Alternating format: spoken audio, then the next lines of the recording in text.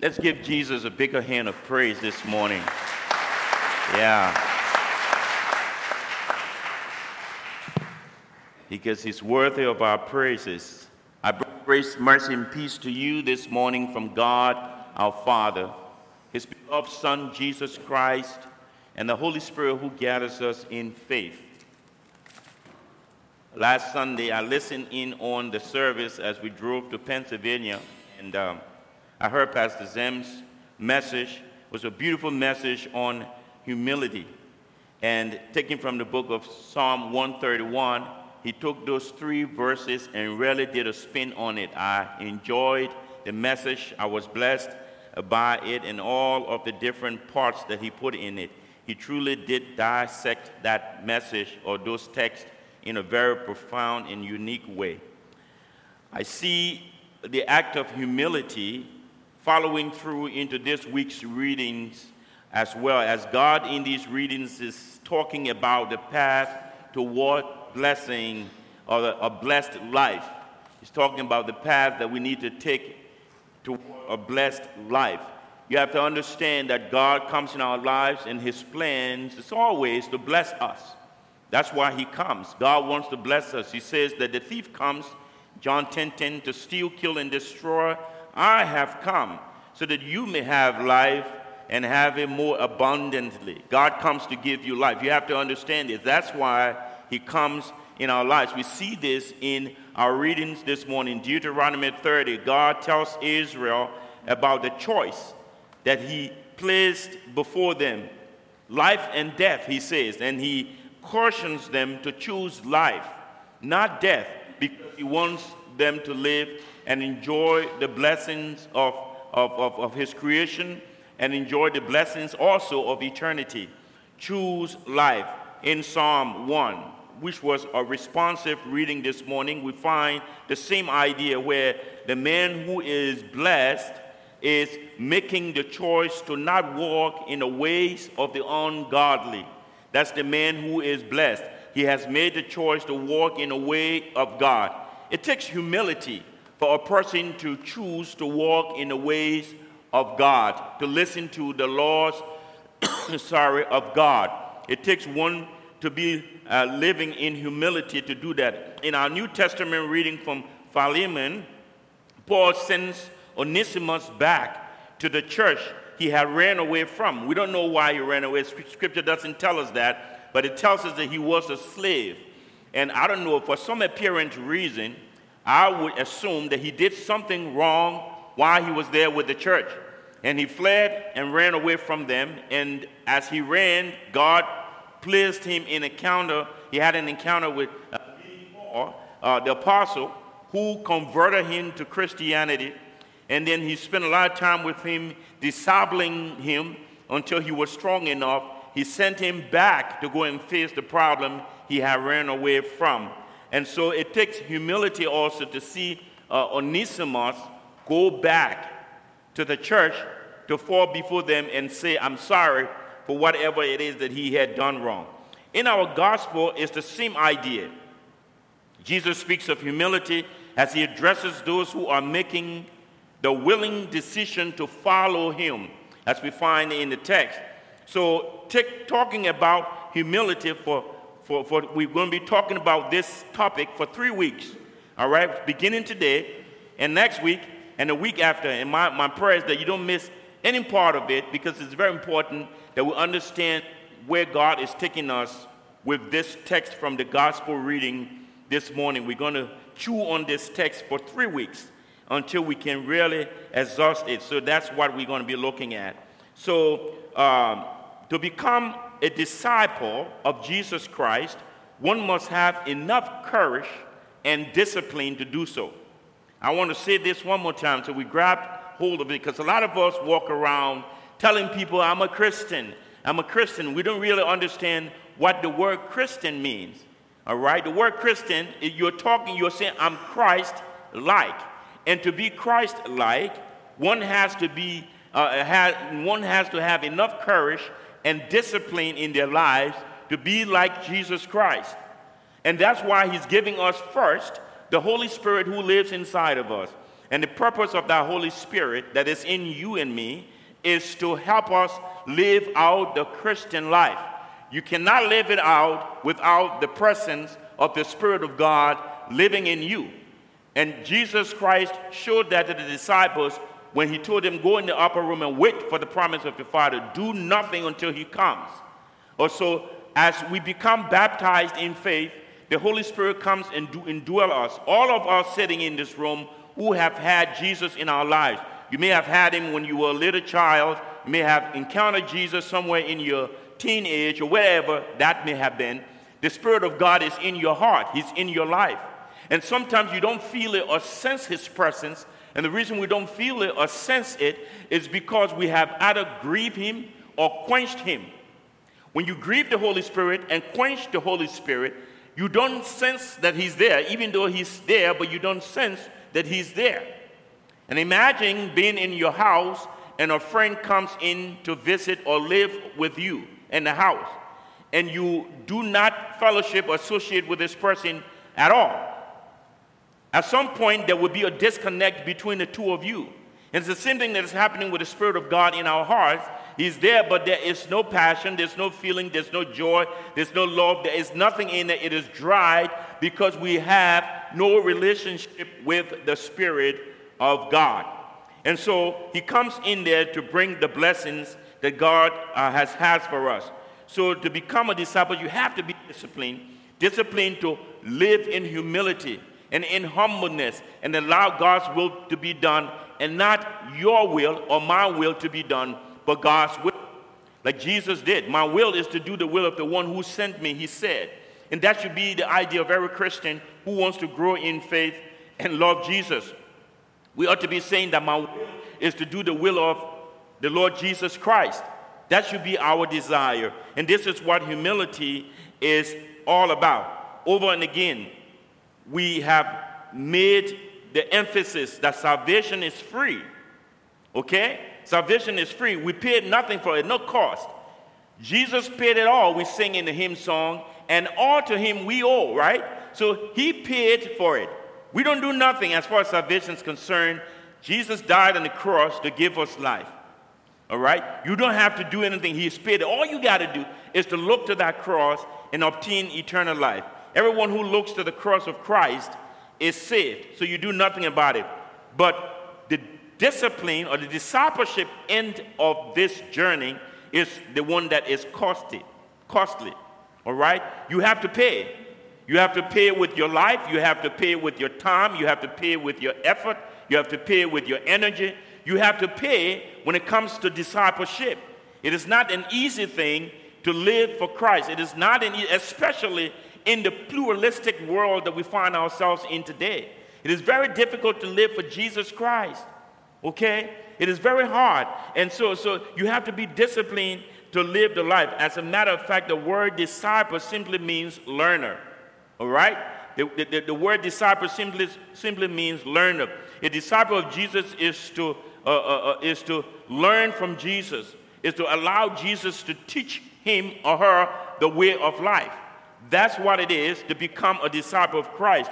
We don't live subjectively when we become disciples of Christ. Instead, we live objectively. We live our lives objectively. That is, we submit to the lordship of Jesus Christ. All right? So Jesus Christ should not only be Savior in our lives, but he should also be Lord of our lives. So we call him Lord and Savior. But is he really the Lord and Savior of our lives? Or is he just a Savior of our lives?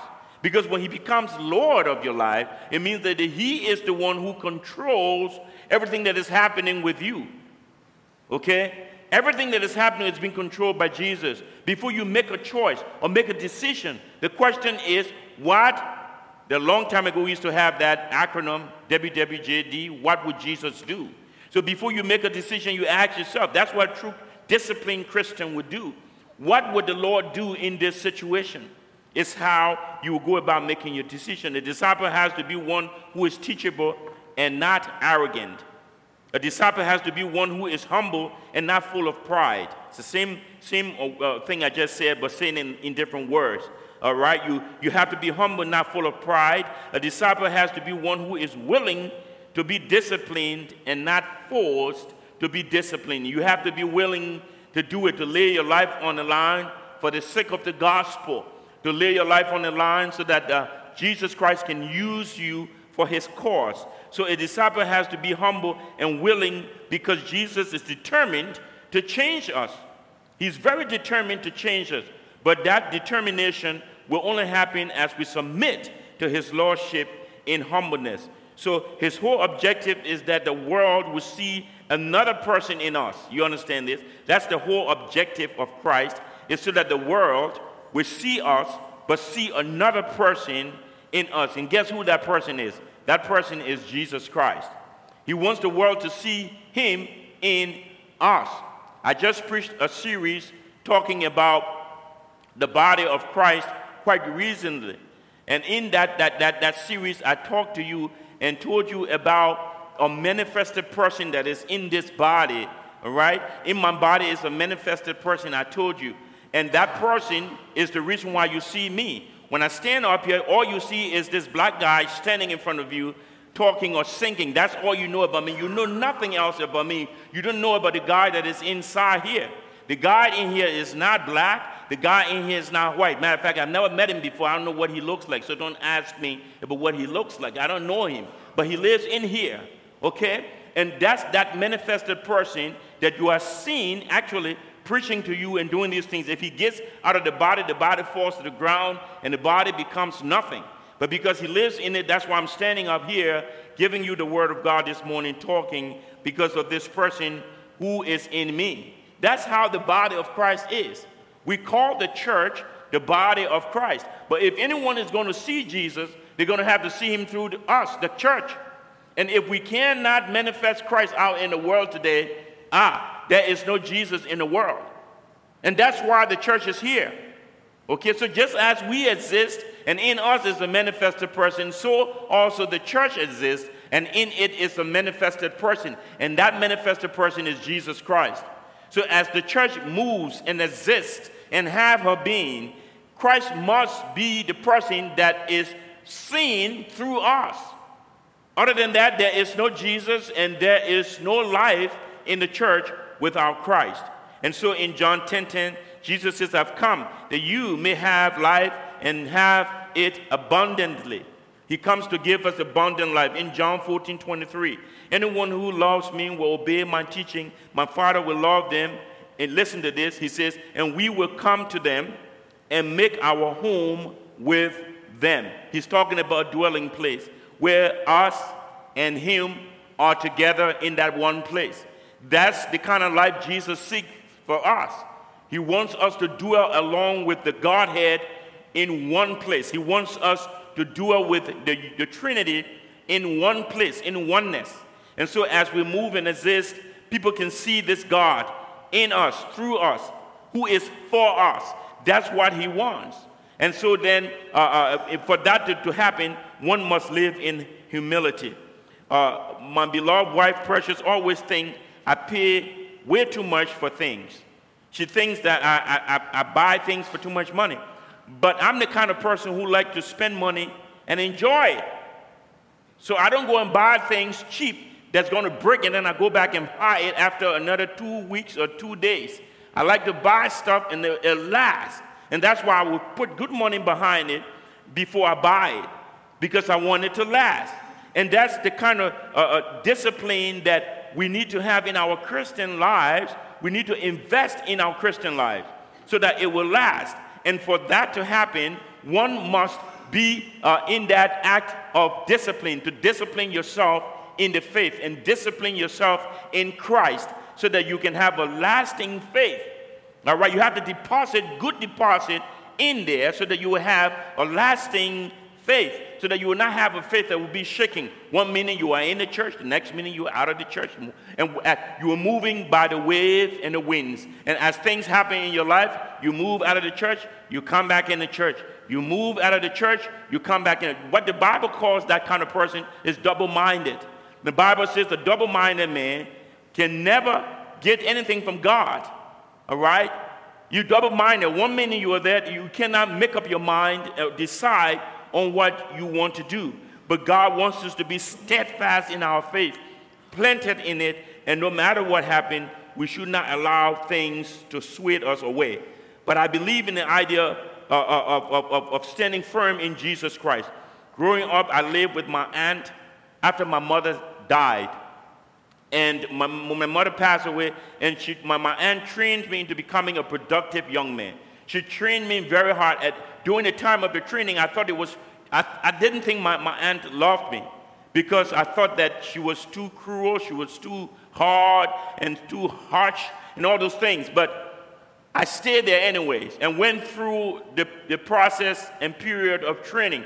And I came out, and I strongly believe today that staying with my aunt helped me become the person that I am today, coupled with the fact that the Holy Spirit is in me and I'm following his footstep or his guidance. But my aunt's training me brought me to become the young man I became as I grew up, and is able to keep my family in check as well, and do a lot of things in the house that people come and see me doing things in my house because my aunt trained me to do those things. I'm disciplined, and I brought that right into my house. And so God wants us to have that kind of discipline, that as we step out in the world will see Jesus in us. They won't have to ask the question. And that's why he says, let your light shine, so that men will see your good works and glorify your Father who is in heaven. So from the gospel text this morning, here are 3 quick points I will leave with you as we deal with under the topic, the cost of becoming a disciple, the cost of becoming a disciple of Christ. The subtopic for this, which is for today, is a disciple worship Jesus at all cost. That's the subtopic for today. A disciple worships Jesus at all cost. Look in Luke 14, 26 and 27. Luke 14, 26 and 27 says, if anyone comes to me and does not hate father and mother, wife and children, brothers and sisters, yet even their own life, such a person cannot be my disciple, and whoever does not carry the cross and follow me cannot be my disciple. What these texts suggest to us is that the Lord Jesus must come before all other things in our lives. The Lord Jesus must come before all other things in our lives. And you know, Jesus Christ is not apologetic about this. He's not apologetic. He's not begging us to do this. He wants us to do this. He says it's a must. If your life is going to change, I must be first. You cannot make me second. I'm not going to take it for third. I want to be number one in your life. The first person. We read that in Matthew 6:33. He says what? Seek first the kingdom of God and his righteousness, and what? All other things will be added to you. So all the things that we're trying to make first will be added if we seek Jesus first or make him first in our lives. So he's not apologetic about this. He's telling us to make him the first person in our lives. This text is speaking about 3 very peculiar things as relating to disciples who worship Jesus Christ. So it's talking about personal relationship, it's talking about personal reputation, and it's talking about personal realization. Let's look at those 3 quickly, and I'm going to sit down. The first is a disciple's personal relationship. In verse 26 of the text, it says, if anyone comes to me and does not hate father, mother, wife, and children, brother and sister. Now let's look at this. That means everything that we affiliate with must submit to the lordship of Christ. That's what the text is saying. Must submit to his lordship. The verse tells us that we are called upon to hate father, mother, children, brother, sister. And yes, I know that in the everyday language definition, English definition rather, the word hate seems very harsh or seems very paradoxical for some of us, because how can the same Jesus who says that we must love come in this text and say we must hate? Then it becomes very paradoxical, because why? It is like it is against one another. He's making 2 different statements, and everybody's getting confused and asking, what do you really want us to do? All right? And so the Lord is not breaking the commandments that tells us to honor our parents or to love our parents. in Exodus 20, verse 2, he's not doing that. He's not telling us to hate people, but the word hate is not being used as we define it. It is not being used as that. The whole statement is speaking of choice. He's speaking about choice. Choosing one thing over another is the idea that this word hate carries. Okay, so like we sing the song, I have decided to follow Jesus. There's an old hymn song we sing, and sometimes we don't really pay attention to what that song means. I have decided to follow Jesus, no turning back, no turning back. The word behind me, the cross before me. We sing these songs. It is the idea of saying that I hate the world and I love Jesus. I hate the world and I love Jesus. I'm not going back to the world. I'm following Jesus, no turning back. It's a matter of choice, and that's what Jesus is saying. We should not choose our families over him, all right? He must be first. And when we make Jesus number one in our lives, everything else, everyone else, we make second. We can manage everything and love everyone the same. And you find the love of God pouring into those things and into those areas more and more, because why? Jesus is already in our hearts, and he pours out that love into our family as it is poured into us. And so we need to take note of that. The second thing is the disciples' personal reputation. It's what we want to look at. In verse 26 again, it says, yes, even their own life. He's talking about your own life. He says, such a person cannot be my disciples if they don't hate their own life. So a true disciple of Christ, as true disciples of Christ, we are commanded not to love ourselves. Look at that. We are commanded not to love ourselves more than we love Jesus Christ. And look at the statement with emphasis. Yes, Jesus says, even your own life. He places emphasis on it. All right? Because above everything else, we love our lives. But Jesus is placing emphasis on it and saying, yes, even your own life. So to be a disciple of Christ, we must take ourselves off the throne and put Jesus there. He needs to be on the throne. He needs to be Lord of Lords. He needs to be King of Kings sitting on the throne. We must decrease as he increases in our lives. And so in many modern Christian churches today, the theme is self-fulfillment. That's what they preach, self-fulfillment. You hear it in the messages. They bring it week after week and tell you how you can thrive, how you can be successful, how you can be rich, how you can own this and own that. And you don't have to be down, you have to be up. And those kind of messages you hear over and again. Okay? Self-fulfillment messages. But Jesus Christ comes in here and he's telling us that in order for you to grow in the grace of God, in order for you to elevate in grace, you must be humble. We must humble ourselves in order for us to obtain God's blessings. The blessings he wants to bring to us are spiritual blessings, are the blessings that God is more interested in. He's also concerned about our earthly journey and our earthly blessings, but mainly God wants us to be blessed spiritually, and that's what it is all about. So a healthy self-image is good, but in obtaining it, we must be willing to put Jesus first in spite of what others might think of us. Or quit worrying about what they might say to you and just put Jesus first, or even the outcome of what might happen to us if we follow Jesus. Laying down our personal lives, laying down personal reputation is a part of that growth. You have to lay down yourself so that Christ can come in and do what he wants to do in and through you. Jesus commands us to pick up our crosses and follow him. In Luke 9:23, he says, whoever wants to be my disciples must deny themselves, take up their cross daily, and follow me. Mark 10:21, he says, Jesus looked at them and he loved him. This was the rich young ruler who came to Jesus with his many questions. And he says, one thing you lack, Jesus told him. After he had answered all of the questions, one thing you lacked, he said, go sell everything you have and give to the poor, and you will have treasure in heaven. Then come and follow me. And the Bible says that rich young ruler walked away with his head hanging down because he was sad, that he was so connected to his riches that he wouldn't let go of it. And so he did not follow Jesus as Jesus commanded him to do. Notice that a cross is not a thing of beauty. A cross is a thing of shame. It's a thing of reproach. It is not a thing of beauty. And so coming to Jesus Christ as his disciple, we must not come looking for everything to be gloomy and beautiful, because the cross is not a thing of beauty. You're going to have people who will stand opposed to your ideology. You will have people who will stand opposed to your faith and what you stand for. And sometimes they will ostracize you in the process. But you have to know that standing firm in faith, it counts for everything. And God has called us to faith, and we must stand firm, as the scripture says, in our faith.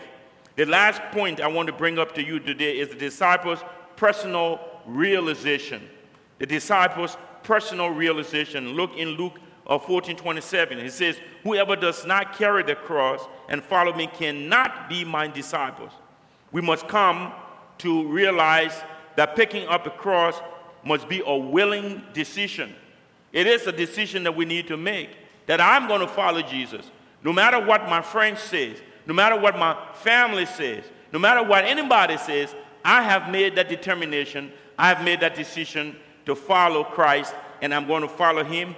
Wherever he leads, whatever he says is what I'm going to do, and I'm going to follow Jesus. It's a determination we make. It was a willing decision for Jesus Christ. In John 10:18, he says these words, "No one takes it from me." He was talking about his life. He said, "But I lay it down of my own accord. I have authority to lay it down and authority to take it up again. This command I have received from my Father." He had the authority to lay down his life. He had the authority to pick it up. It was a choice that he made to go to the cross. He was not forced to the cross. This decision was made by the Father, but the Father asked Jesus to carry out this work. Jesus made the decision to come and die on the cross for us. It was not something that he was forced to do, but his desire was to do the will of his Father, and he came and he carried it through. So Dr. A.W. Tozer, one of the greatest theologians, he says these words: when a person takes up their cross and is crucified with Christ, there must be the realization of three things in their lives. Here are the three things. All right, here are three things in the life of a person who has made that determination to follow Jesus and made this true realization to do this. Here are the three things. First, he is facing only one way. He is facing only one way. He is not turning back. He is not going sideways. He is facing only one way. And that one way is the way that leads to eternity, eternal life, and it's the way of Christ. He's facing only one way. Remember that person who makes the decision to be a disciple. You don't sit back there and think about taking another route or going that way or going back, but he faces only one way. The next thing is he is not going back. He is not going back. There is no turning back for the person who has made up that determination to follow Jesus. And the third thing is he has no further plans of his own. Okay? He has no further plans of his own. Imagine just like the Bible describes us as the body of Christ.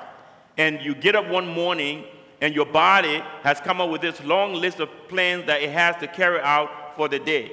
And you're lying there looking at the list your body has made, and your body saying, these are my plans for today. Okay?